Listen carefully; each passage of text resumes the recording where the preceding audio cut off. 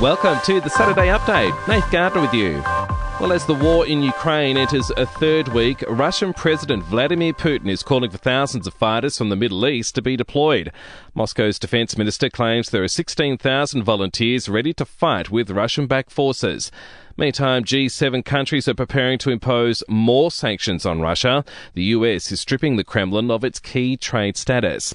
While an Australia-wide Ukrainian community appeal to raise money to help the victims of the war has now raised $1.6 million. Diana Senko from the Australian Federation of Ukrainian Organisations says around 300 Ukrainians arrived in Australia this week on tourist visas. They're mainly coming to stay with families. At the moment, we haven't had anybody that's reached out to us that's arrived that has nowhere to be. Now, that's not going to be the same for everybody. My understanding is Australia's been kind enough and generous enough to issue about 2,500 visas. In the week since Shane Warne's death, doctors are reporting a surge in men asking them to check out their heart health.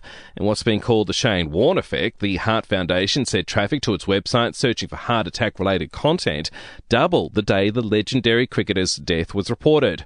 A jury has found Northern Territory police officer Zachary Rolfe not guilty of murder over the death of an Indigenous man. A 19-year-old was shot 3 times during an attempted arrest in 2019 after the constable was stabbed with scissors. COVID close contacts may soon no longer need to quarantine, with National Cabinet agreeing to scrap the requirement. It's seeking medical advice on how to make the change smoothly. In the wake of recent flooding, the New South Wales government admits it's probably time for a rethink on the rules surrounding development in flood-prone areas. And up to 1 million people are tipped to visit Melbourne this long weekend for the Moomba Festival. To sport now. NRL Round 1 continues, and we've had an upset. South Sydney has gone down to Brisbane 11-4, and Canberra grabbing a 24-19 win against Cronulla. Collingwood says the Jordan De Goey matter is now closed.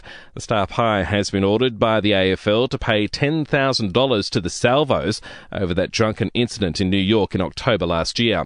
And the next test in Pakistan gets underway soon. Aussie leg spinner Mitchell Swepson will make his debut. And for even more sports news, make sure you check out the Sports Update. You'll find it wherever you're listening to this show. To entertainment news now, Coldplay frontman Chris Martin says he wants to be involved in some way for leg spinner Shane Warne's memorial at the MCG on March 30. And a telethon will be broadcast on 3 television networks this Saturday night to raise funds for flood-affected communities. All donations will go to the Red Cross. And we'll see you tomorrow morning for another episode of The Update.